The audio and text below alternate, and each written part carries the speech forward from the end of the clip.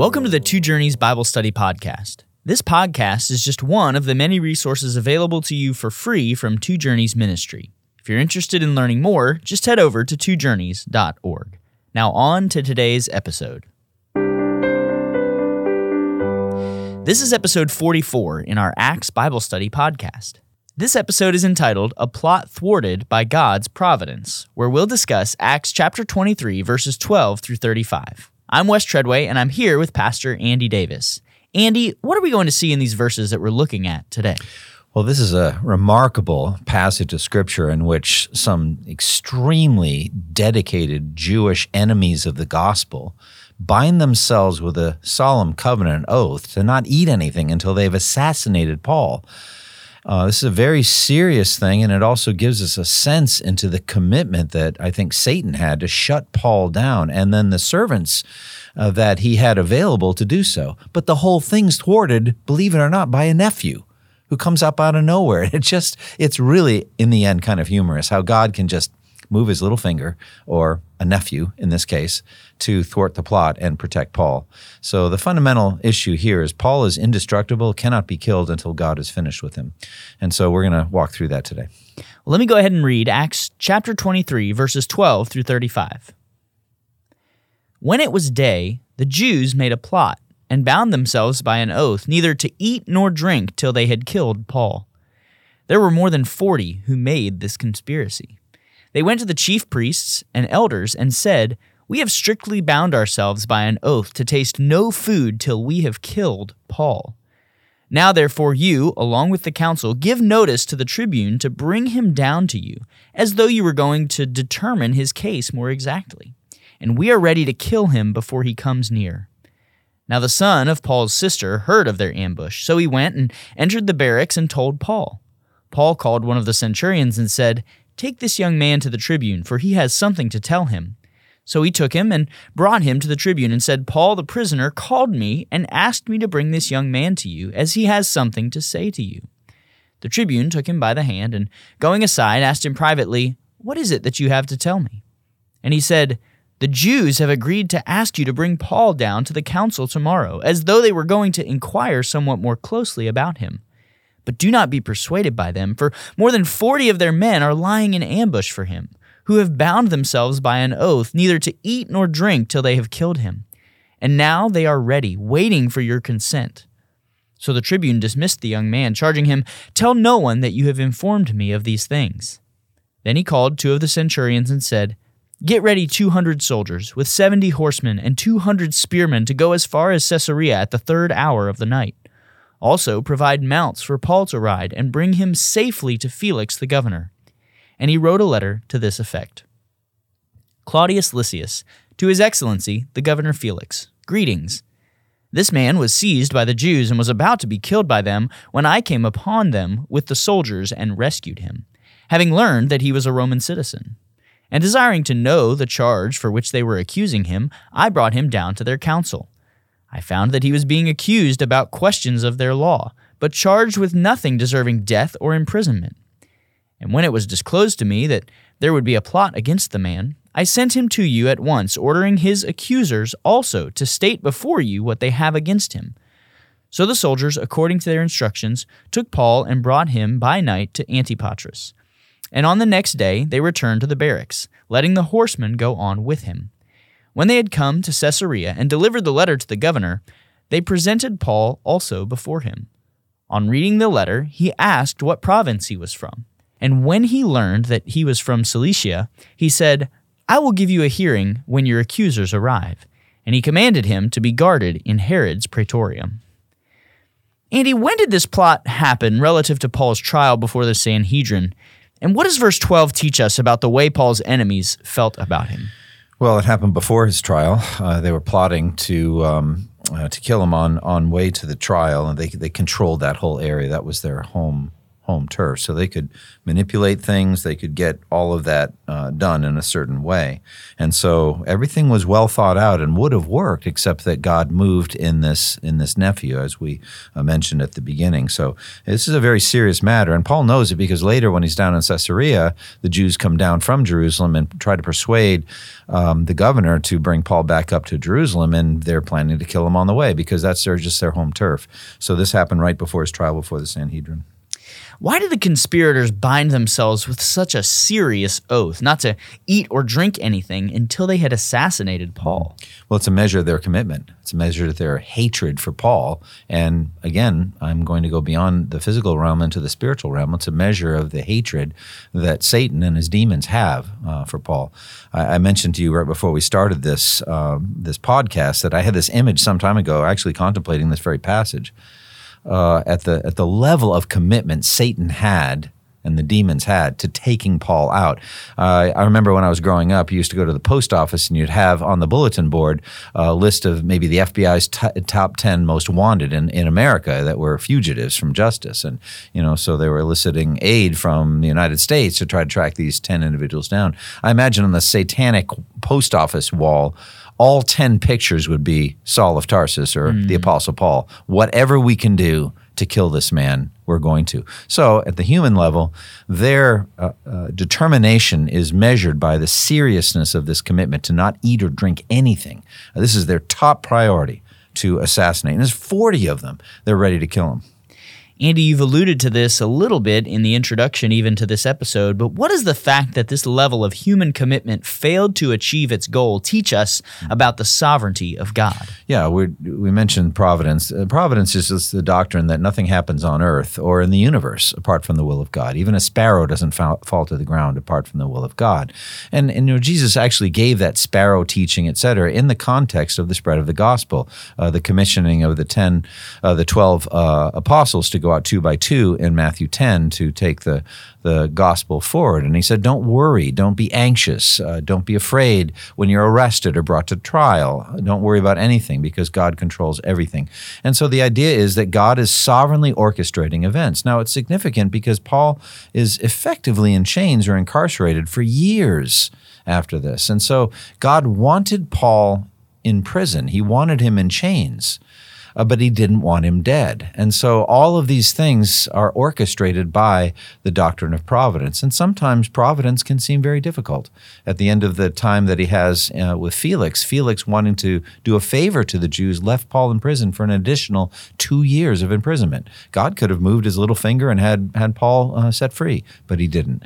In this particular matter, though, he raises up a son of Paul's sister. We didn't know Paul had a sister. We didn't know Paul's sister had a son. We didn't know any of this. The nephew comes up and he, I think, overhears the plot and knows what to do. Now, you also mentioned the number of men who were involved in this plot. It tells us in the text that there were 40 of them, but they weren't alone. How did the conspirators involve the chief priests and elders of the Jews, and what does this teach us about those chief priests and elders? Well, they're all a part of it. They're all serving Satan. And so it's very, very plain when Jesus says the same thing in John 8, you are of your father the devil. They're serving their father the devil. And so even though they seem to be righteous and holy and all that, they're not. They're corrupt. And Paul knows very, very well because he served the same Sanhedrin in his efforts to drag off men and women who are followers of Christ. And he was a servant of Satan in those earlier days. So they're all part of this plot. Now, 40 men to kill one very insignificant small man. I don't think Paul was Samson or whatever, like he's going to take out 1,000 Philistines with the jawbone of a donkey. He's just a simple, small, I think physically small, tradition tells us, man. And they think 40 are going to be needed to kill him. But they underestimate even then because the commander gets close to 500 Roman soldiers and cavalrymen to protect him, so they don't have enough men. So we have the plot described then in verses 12 through 15, but it's uncovered in verses 16 through 22. What did Paul do when he heard what his nephew was telling him? Yeah, Paul knew what to do, and the nephew knew what to do. If you look at the nephew, he's not a little kid. He's wise enough to know what to do, and the commander trusts him to keep his mouth shut, because if he says anything, that whole thing's up at that point, and there's going to be much more of a difficulty. So he talks to Paul, and Paul knows what to do, which is to reach out to one of the centurions. Paul called one of the centurions and said, "Take this young man to the commander. He has something to tell him." And I think this already speaks well of Paul's reputation among the centurions. By the way, I don't actually think there are any bad centurions in the New Testament. I think they're all good guys. I don't know what it is. I may be wrong, but it's just like there's a centurion at the foot of Jesus' cross, who says, "Truly, this man was the Son of God." I don't know, just a lot of good centurions in the Bible. But this it was a good relationship that Paul had built, and he knew that this centurion that he had called him, centurion means a commander of 100 men, so he's a significant leader in the Roman army, will know what to do with the nephew. Verse 18 says that he took him and brought him to the tribune, and they basically unfold the plot that's been laid out. How did the commander respond to Paul's nephew, and what does this show us about the commander, as well as what you mentioned before, Paul's reputation among the Romans? Yeah, everyone had to play their part properly. Imagine if he had been like the governor in Acts 18 who couldn't care less. I mean, he just didn't have the time of day to give it to anybody on this stuff. Well, this tribune was not like that. He took it very seriously, and he's gentle with him. He takes him by the hand and draws him off to the side and says, "What do you have to tell me?" And he deals with them very carefully, and then he knows exactly what to do. So that's part of providence. It's part of God's sovereign plan to save Paul's life. If any aspect of this falls apart, then Paul's a dead man at this point. So the fact that the nephew handled it rightly, the fact that Paul knew what to do, the fact that the centurion knew what to do, the tribune knew what to do, all of it was essential to saving Paul's life. What do we learn about the plot from the nephew? Do we learn any more information as he unfolds this before the tribune? Yeah, you get a sense of the details of the plot. And, Paul says in 2 Corinthians chapter 2 of Satan, we're not unaware of his schemes. So I think about a scheme being a diabolical plot. It's got certain elements and aspects to it. So he says to him, look, the Sanhedrin, the chief priests are going to ask you for permission to have some time with Paul, to ask more questions about him and to gain more accurate information. But the whole thing's a pretext. They have no desire for that. They're in on the plot. En route, he's going to be killed. And so we see more details of this kind of thing. And Paul's aware of this later, as I mentioned, later in the book of Acts, when he's in Caesarea and they petition the governor at that point to bring Paul back up to Jerusalem. He says, the same thing's going to happen. En route, I'm going to be killed. That's when, as we'll see later in the book of Acts, he makes his direct appeal to Caesar. That's why he ends up in Rome. So we can see the larger elements of the plan of God here. So Satan uncovers his methodology here, and Paul says, look, any journey I make to the Sanhedrin is the walk of a dead man. And so I'm not going there at all. They own that area. They're going to try to kill me. And so it all leads to God's plan to deliver Paul to Rome. What advice did the commander give to the nephew in verse 22, and what was the reason for it? He said, don't tell anyone that you've reported this to me, so don't talk to anyone about this, because that would change everything. We're reshuffling the deck at that point. They'll come up with another plan. They're not going to give up on it. And so just keep the whole thing quiet. Let them go through with their plan. And as they, come to make the direct appeal to me to have Paul delivered to the Sanhedrin, I'm going to tell them he's not even here. He's gone. And so the whole thing will fall apart. Andy, why did the commander want Paul transferred from Jerusalem to Caesarea?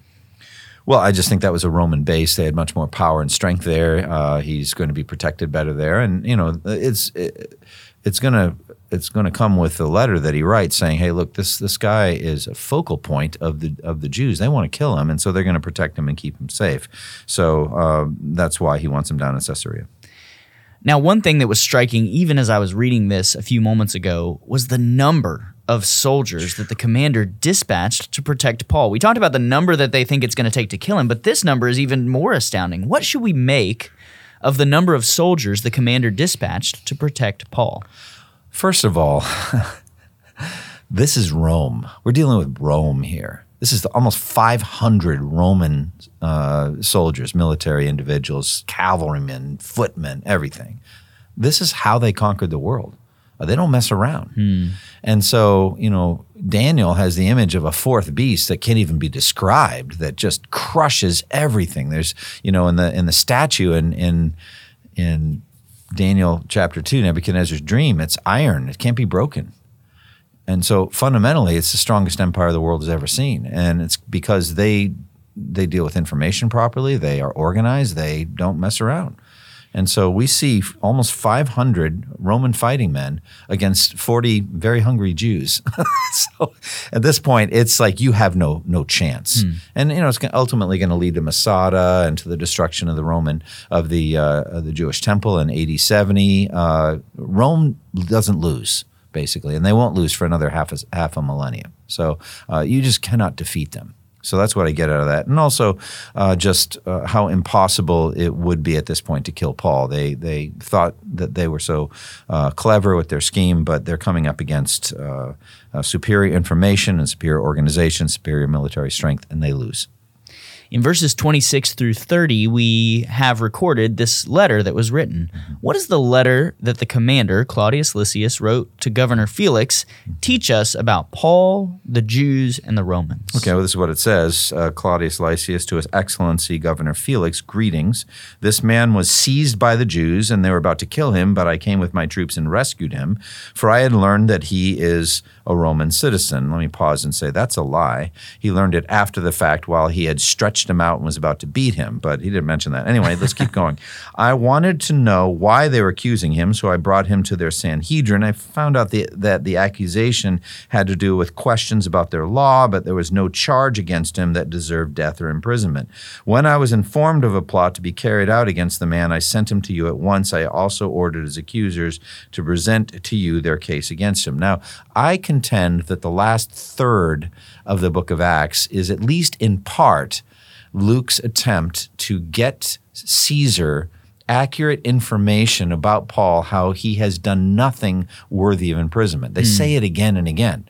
It's not the first time, or the last time, I should say, that this charge of innocence, or this statement of innocence, will be written under the inspiration of the Holy Spirit. So that letter tells us he's innocent, he hasn't done anything that's a threat to Rome, but the Jews are dedicated to kill him, and he therefore should be protected. How do you think Luke, in writing the book of Acts, got a hold of the letter that was written?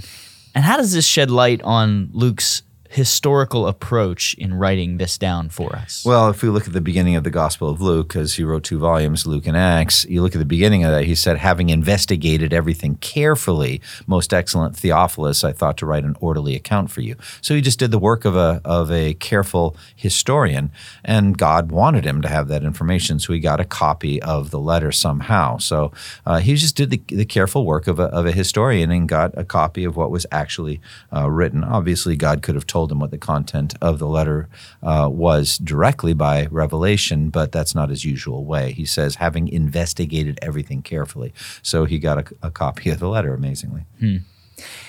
Now, if Claudius Lysias felt that Paul had done nothing worthy of death or imprisonment, as we learn in verse 29, why was Paul still being held, and what do we learn from that about Roman justice? Well, it's very pragmatic and self-serving.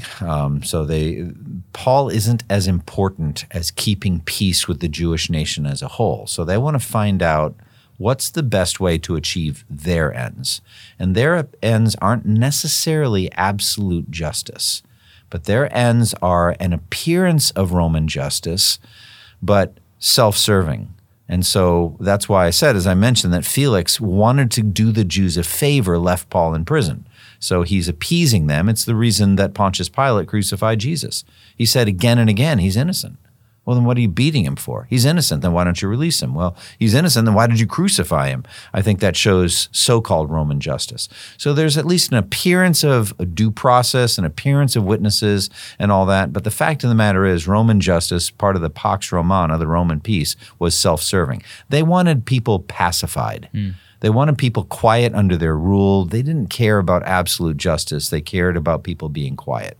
So I think that's what we learn. How did Paul finally arrive at Caesarea, and what happened when he got there at the conclusion of this chapter? Okay, so he's there under intense guard, and the issue there is not so that Paul wouldn't escape, but that he would be protected. And so they bring him down in steps to Antipatris, and then eventually to Caesarea. It comes in detachments. It's interesting just how Luke does his work. He says, look, the soldiers went back because it's a long way to walk, but the cavalry goes on. Paul's got a mount of his own. All this, it's just these details. You're like, interesting. Why would the Holy Spirit want us to know all these things? But I think all these details, though we can't see immediately the purpose, it colors it in and helps us to realize this is history. This is not a myth. This actually happened. This is how the Romans did business. And so I think it lends authenticity to everything that Luke wrote and everything that's written in the New Testament. Even as we began speaking of God's providence, it's noteworthy that God cares about these details. These things were all a part of God's plan to get Paul exactly where he wanted him so that he would have the opportunity to testify to the gospel as God stood by him, even as others would leave his side. Right, and he also the detail, he says, where are you from? He reads the letter. He's from Cilicia and says, all right, I get it. And it's just, you see this process, this intelligent process by the Romans, but again, self-serving, not absolutely just. But we see that's how the Romans did business. And he says, all right, I will hear your case when your accusers get here. And he ordered that Paul be kept under guard in Herod's palace. And my guess is that Paul's not under any tremendous distress here. It's like a house arrest, but he's not going anywhere. Andy, what final thoughts do you have for us as we've reflected on Acts 23, verses 12 through 35 today? Well, the overall theme of the book of Acts is Acts 1:8. You'll receive power when the Holy Spirit comes on you, and you will be my witnesses in Jerusalem and all Judea and Samaria to the ends of the earth. The power of the Holy Spirit is a part of God's overall providential rule of the events on planet Earth. And so the fact that the Holy Spirit is orchestrating the spread of the gospel in ways that are beyond our understanding. So like I said, Rome's sense of justice was self-serving. The Holy Spirit used it to get done what he wanted to get done. Paul's desire would be for his own personal freedom and his ability to fellowship with Christians, to go and be with the brothers and sisters and to continue his teaching ministry and all that and his proclamation ministry. He wouldn't have chosen to be in prison, but God's ways are not our ways. And so I guess what I get out of this is the detailed, orchestrated plan of God and God's sovereign power in carrying it out, the Holy Spirit's ability to sustain Paul through all of this, to deliver the gospel wherever it needs to go, and his orchestration of even suffering and difficulties so that the gospel can get to all the elect and they hear it and find eternal life through faith in Christ.